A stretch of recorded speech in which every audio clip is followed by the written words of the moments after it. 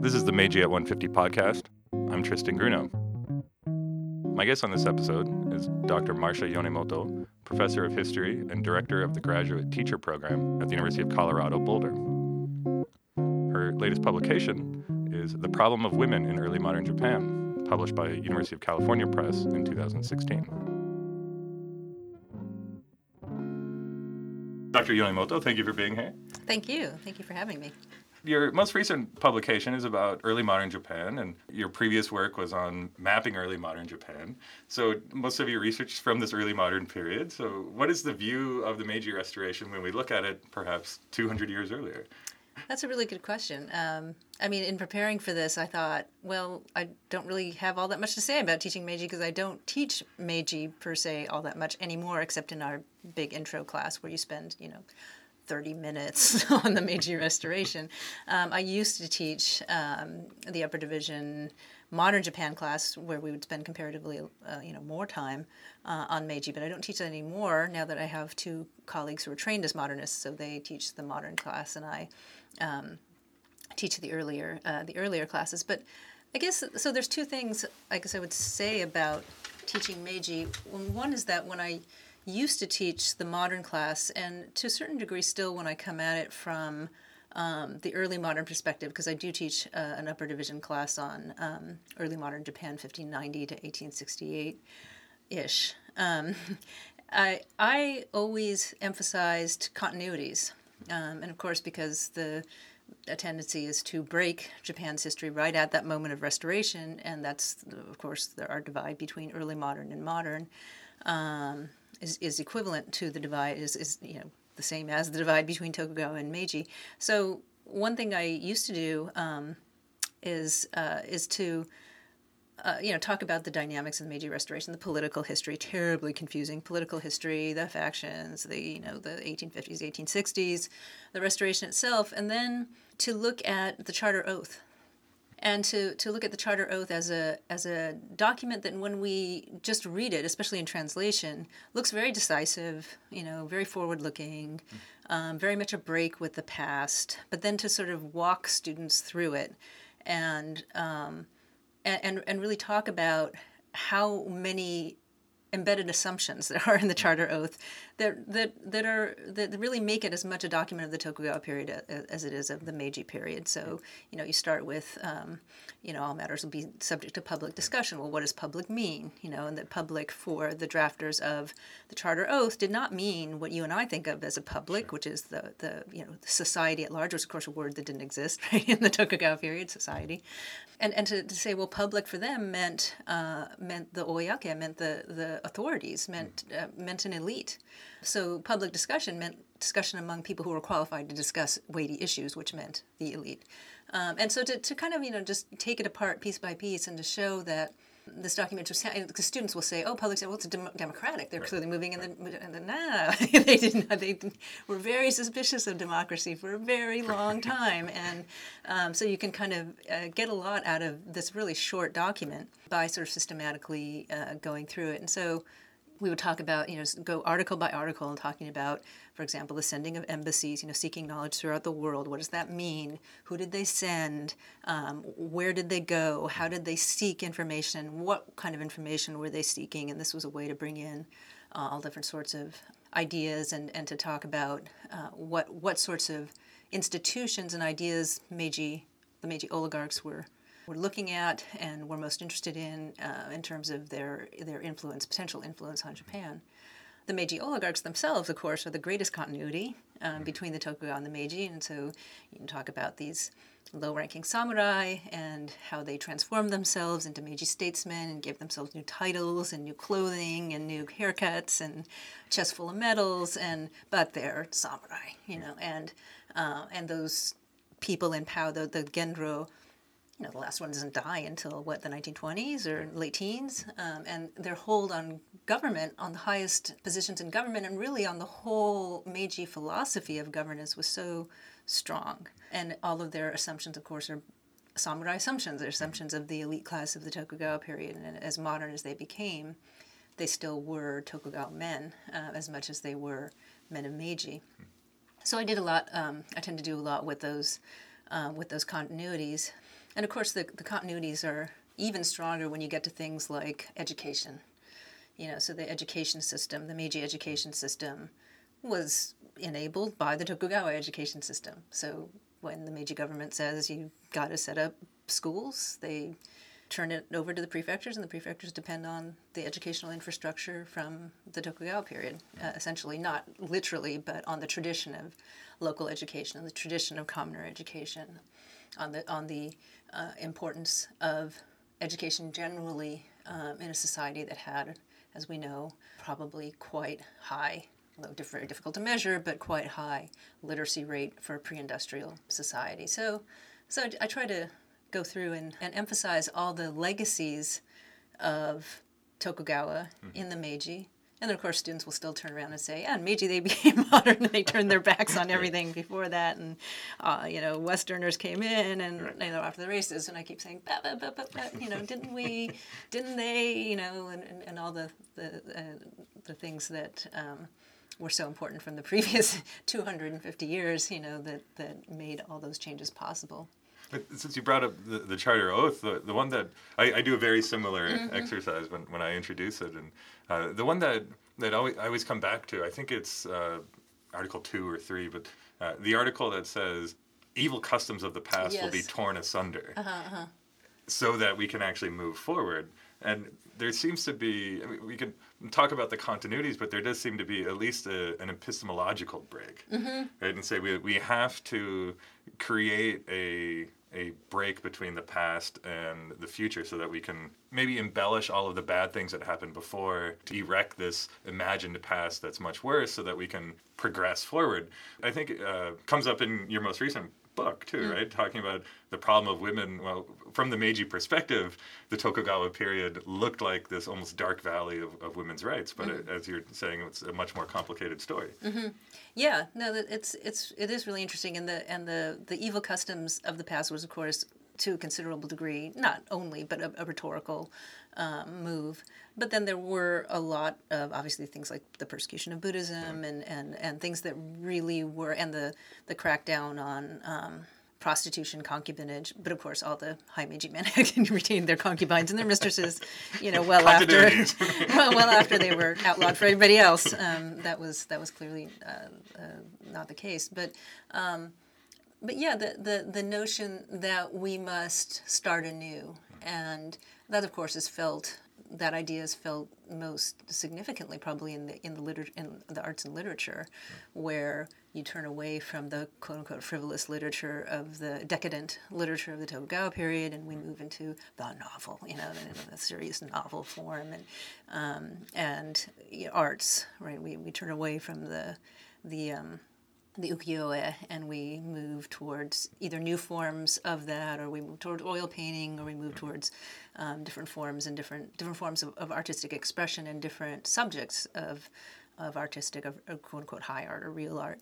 So yeah, there's definitely that move, but it does obscure, and it does obscure a lot, which is some of the things I'm trying to get at in the book, to look at.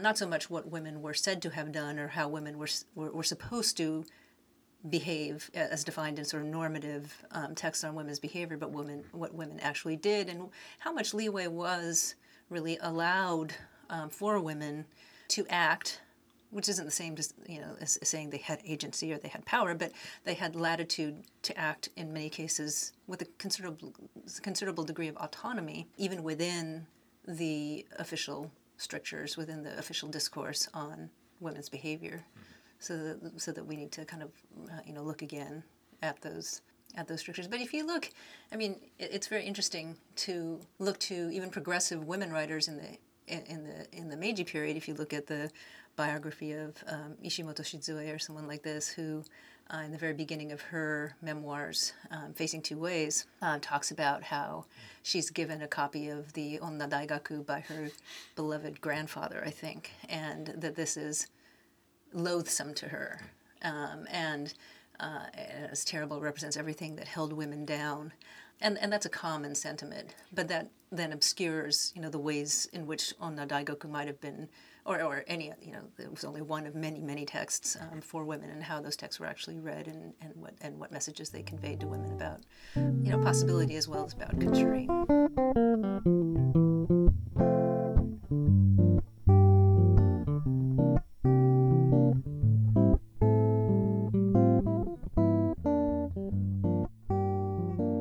This semester I'm teaching a seminar on diaries, memoirs, letters, and autobiographies, and we're starting in Meiji, so we're only a few weeks in, but we've read so far the Journal of Frances Hall, Clara Whitney's diary. Next week we're reading Tsudaume's The Attic Letters, and then we read Fukuzawa's autobiography, and then we move into the early 20th century, and then wartime stuff, and also it's Japan and Japanese America, so we're dealing with incarceration, Japanese American incarceration, and those accounts. But I've been struck, the diaries are a wonderful way to look at the Meiji period, and if you look at these Americans who are in Japan, Frances Hall was there very early, 1859 to 1866. Clara Whitney's diary covers the 70s and into the early 80s.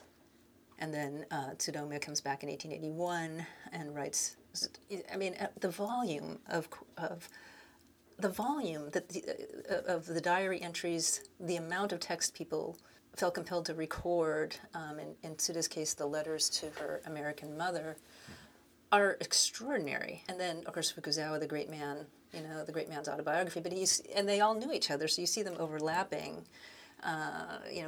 Clara Whitney knew Fukuzawa, Hall met Fukuzawa, they all these same characters keep popping up, Hepburn, various missionaries, of course all these various old regime people, the descendants of the Tokugawa, a bunch of Matsudairas running around, all of whom Clara Whitney knew, entertained at her house, had Tokugawa, I guess it was Tokugawa Iesato, right, wearing a pink baby's bonnet and playing parlor games. It's extraordinary, and not only for the sides of these important people that you don't see otherwise, but just for creating a kind of, especially with the Meiji diaries, this prosopographical, multi-perspectival view of what is going on in this period, and you really get an appreciation for the on the one hand the rapidity of the change, and on the other hand the degree to which many people were living lives that they had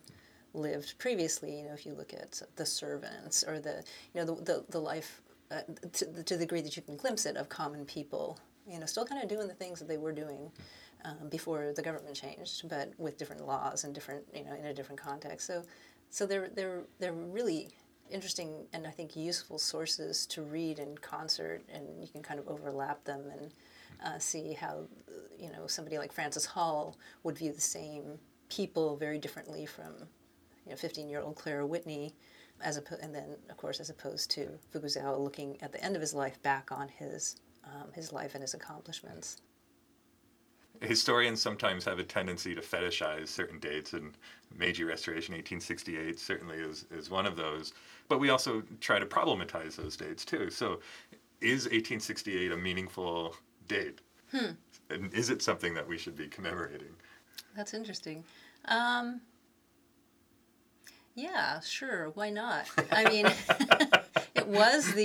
It did mark the formal end of a remarkably stable regime, a regime that, I should say, a remarkably durable regime that was remarkably durable because it was not entirely stable and not in many ways a very weak state. And that was a significant moment. And now, all the things we've been talking about, continuities and continuity in personnel, when they write the Charter Oath, they really have no idea what they're doing. And there's all sorts of proposals, we might just revamp the shogunate, we might just, do a lot of things that didn't end up happening. But still, it is a moment of great significance for all the reasons we've been talking about, that even if there were there were significant continuities from Tokugawa to the Meiji, the idea was that this is all about change, and that this is all about something new. What that new thing is, we don't quite know, but this is a momentous thing. Generations ruling elites had come to think that the situation that had pertained, which is to say the shogunate, was never going to change, and why should they have thought so? In no one's living memory had things ever been any different. Although, of course, change within that structure, but it was almost, I don't think, obviously change was not unthinkable, but it was this system that had become quite entrenched, and the whole set of political norms had also become entrenched. So what happened, and what 1868, maybe that date itself, refers only to the event of overthrowing the shogunate, but then of course everything that it came to mean was hugely transformative. So yeah. One of the narrative strands that I use in my class to cover basically all Japanese history is what I call rupture and revolution. Maybe making a bit too much of these moments of historical rupture, but re-emphasizing that there are a number of significant moments in Japanese history where there's a literal tearing asunder of the existing political structure and the complete transformation in years that followed, 1945, 1868, 1600, all the way back, 1185, 645. I noticed that you said your early modern class goes from 1590. Yeah. So why that date? Yeah, well, I actually, that's pretty arbitrary. And 1590, the reason I choose it, I guess the reason that a lot of early modernists choose it as the moment to mark the beginning of the early modern period is because it's the period in which Hideyoshi pretty much solidifies his control over a reunified Japan. But one thing that's interesting about that date is I use the first thing I do is walk into class and say 1590. This is, I could have chosen any number of dates, to mark the beginning of 1568, Nobunaga's invasion of Kyoto, or 1573, or 1590, or 1600, or 1603. One could choose any one of these dates, and that's kind of the interesting thing about early modernity is what do we really mean? Is it a political definition? Is it is it an economic definition? Which point you want to scrap any of those dates and start somewhat later? Is it a state of mind? Is it all these different things? So it's a way of just starting a conversation. Well, I assumed it had something to do with Hideyoshi, and of course, particularly because of Dr. Berry's work, we think of Hideyoshi as the first early modern ruler. But then, even some of the things that Hideyoshi implemented, he carried on from Oda Nobunaga. And so there's this kind of standard narrative that Nobunaga is the last of the Sengoku daimyo, Hideyoshi is the first of the Kinsei daimyo. I was curious what you... Yeah, and that's another interesting thing is you talk about the unifiers as a three-person unit, and they are this kind of triumvirate. So there's an argument to be made that Nobunaga was a man of the Sengoku period, or was a medieval ruler, and that there was this somehow march towards the more administrative early modern mentality. But they were all Sengoku daimyo. Let's face it, right? Even Ieyasu was obviously not even. He was. They were all contemporaries. They happened to succeed each other because of the way that alliances worked out, and treachery and all sorts of other things. But they all had elements of medieval warlord and elements of early modern administrator. And you can see that as early on. You can see that in Nobunaga with the land surveys and the market reforms and things like that. He didn't live long enough to... maybe it was the medieval part. He gets assassinated, but he didn't live long enough to pursue those administrative changes to the degree that we just don't know, to what they would have been. So I think they all were a blend of that, and circumstances made it such that Ieyasu was able to achieve the fullest realization of a new kind of state. And there definitely does seem to be this kind of revolutionary reordering, not only the end of 150 years of constant civil war, removal of samurai from the land, put them into cities, the growth of cities, and a lot of the things that the kind of markers of the early modern period in some ways are started by Oda Nobunaga. So maybe we could push that date even further back from 1590, like you were saying, 1568 maybe? Yeah.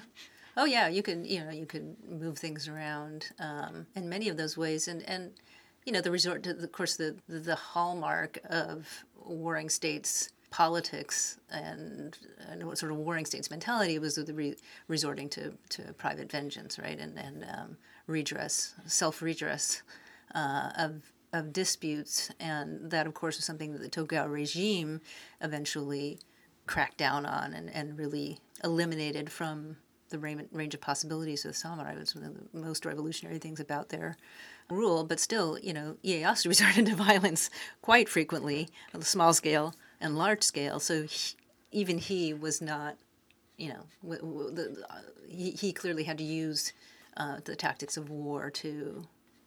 So the term early modern itself, I mean, is somewhat problematic too, right? We could say 1868 Meiji, is this a useful category? Is early modern a useful designation? Oh yeah, we could go round about that. And in part, it's the translation of the Japanese term, which in turn comes from Western period, an adaptation of Western periodization of historical eras, and the sort of Marxist notions of development. But is it a useful category? It is and it isn't. I mean, when I say to audience, when I give a talk or whatever to audiences that are largely non-Asianist or have say I'm early modern in Japan, that means right. Sort of turn of the 17th century to the mid-19th century, much later than early modern in Europe, which goes all the way back to the 15th century, and the Renaissance, and then of course in China, for Chinese historians, modern started in the Song, in the 12th century, which everyone else laughs at, but the Chinese historians never laugh at. So I don't know that it's any more or less helpful than any other translation that we might end up with. Otherwise, you're stuck with a set of essentially a political history, right? This ruling dynasty, that ruling dynasty, which isn't any more historically explanatory than the labels that we attach to it. But, I mean, insofar as they are sort of generated from a Western vocabulary, and they carry with them all sorts of assumptions about changing attitudes towards the past. Of course, that's the early modern definition, and deriving from the Western European tradition, is that they began to look at the ancient past as history and began to sort of utilize the techniques of the ancients to dissect the immediate and the distant past, right? So it's part of it anyway. So that mentality, not only towards an attitude towards the future, but an attitude towards one's own past, is definitive of the early modern age, supposedly. And you can make that argument for the Tokugawa, and for previous regimes too. But yeah, the focus. So I think it's useful.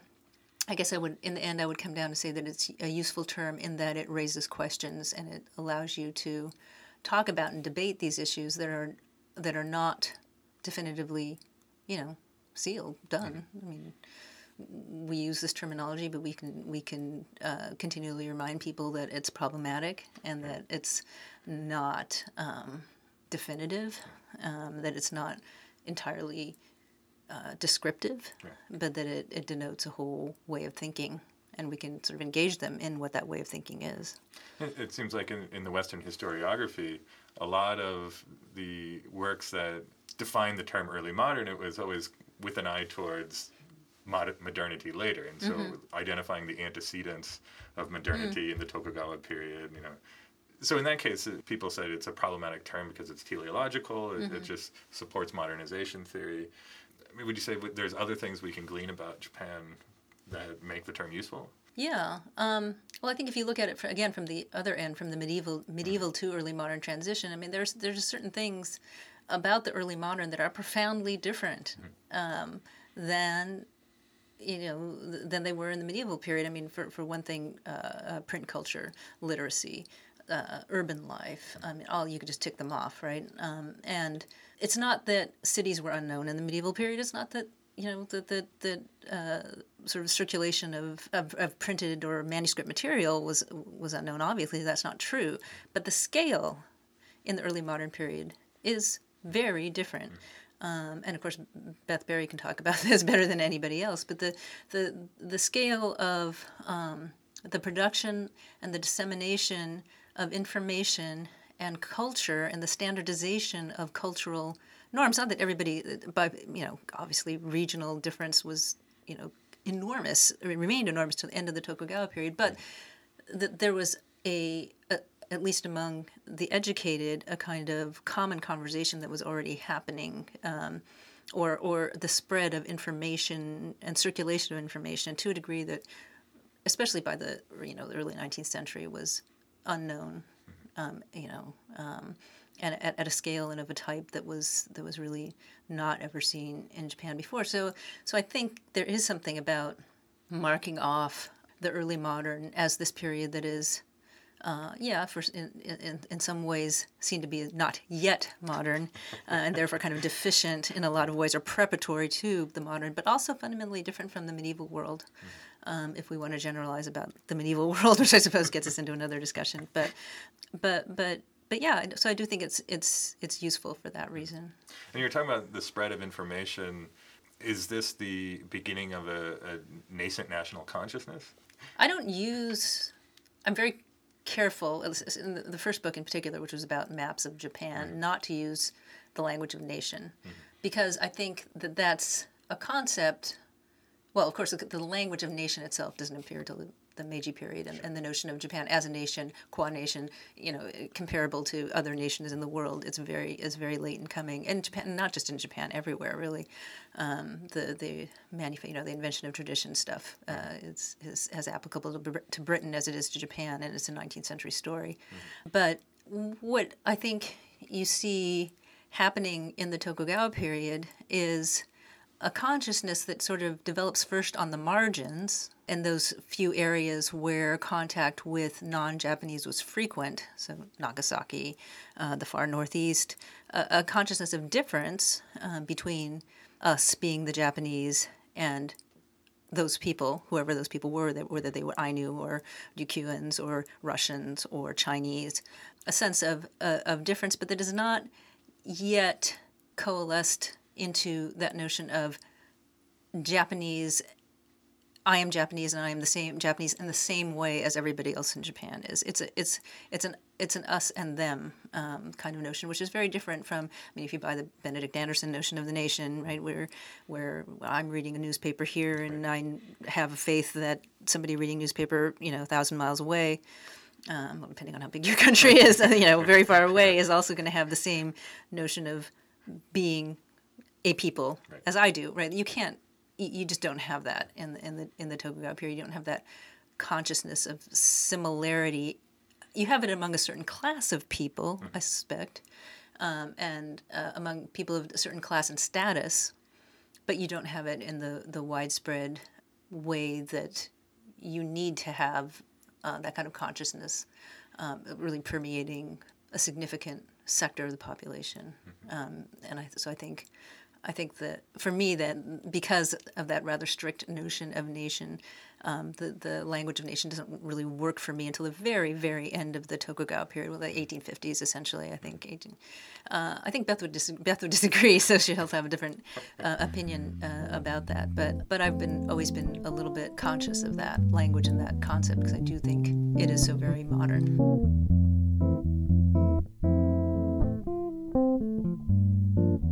The Meiji at 150 podcast is hosted by Tristan Grunow at the University of British Columbia in Vancouver, Canada. This podcast would not be possible without the cooperation of the UBC Center for Japanese Research and the technical assistance of the UBC Faculty of Arts ISIT. Find out more about the Meiji at 150 project, including the Meiji at 150 lecture series, digital teaching resource, and workshop series by visiting our website, meijiat150.arts.ubc.ca. Thank you for listening.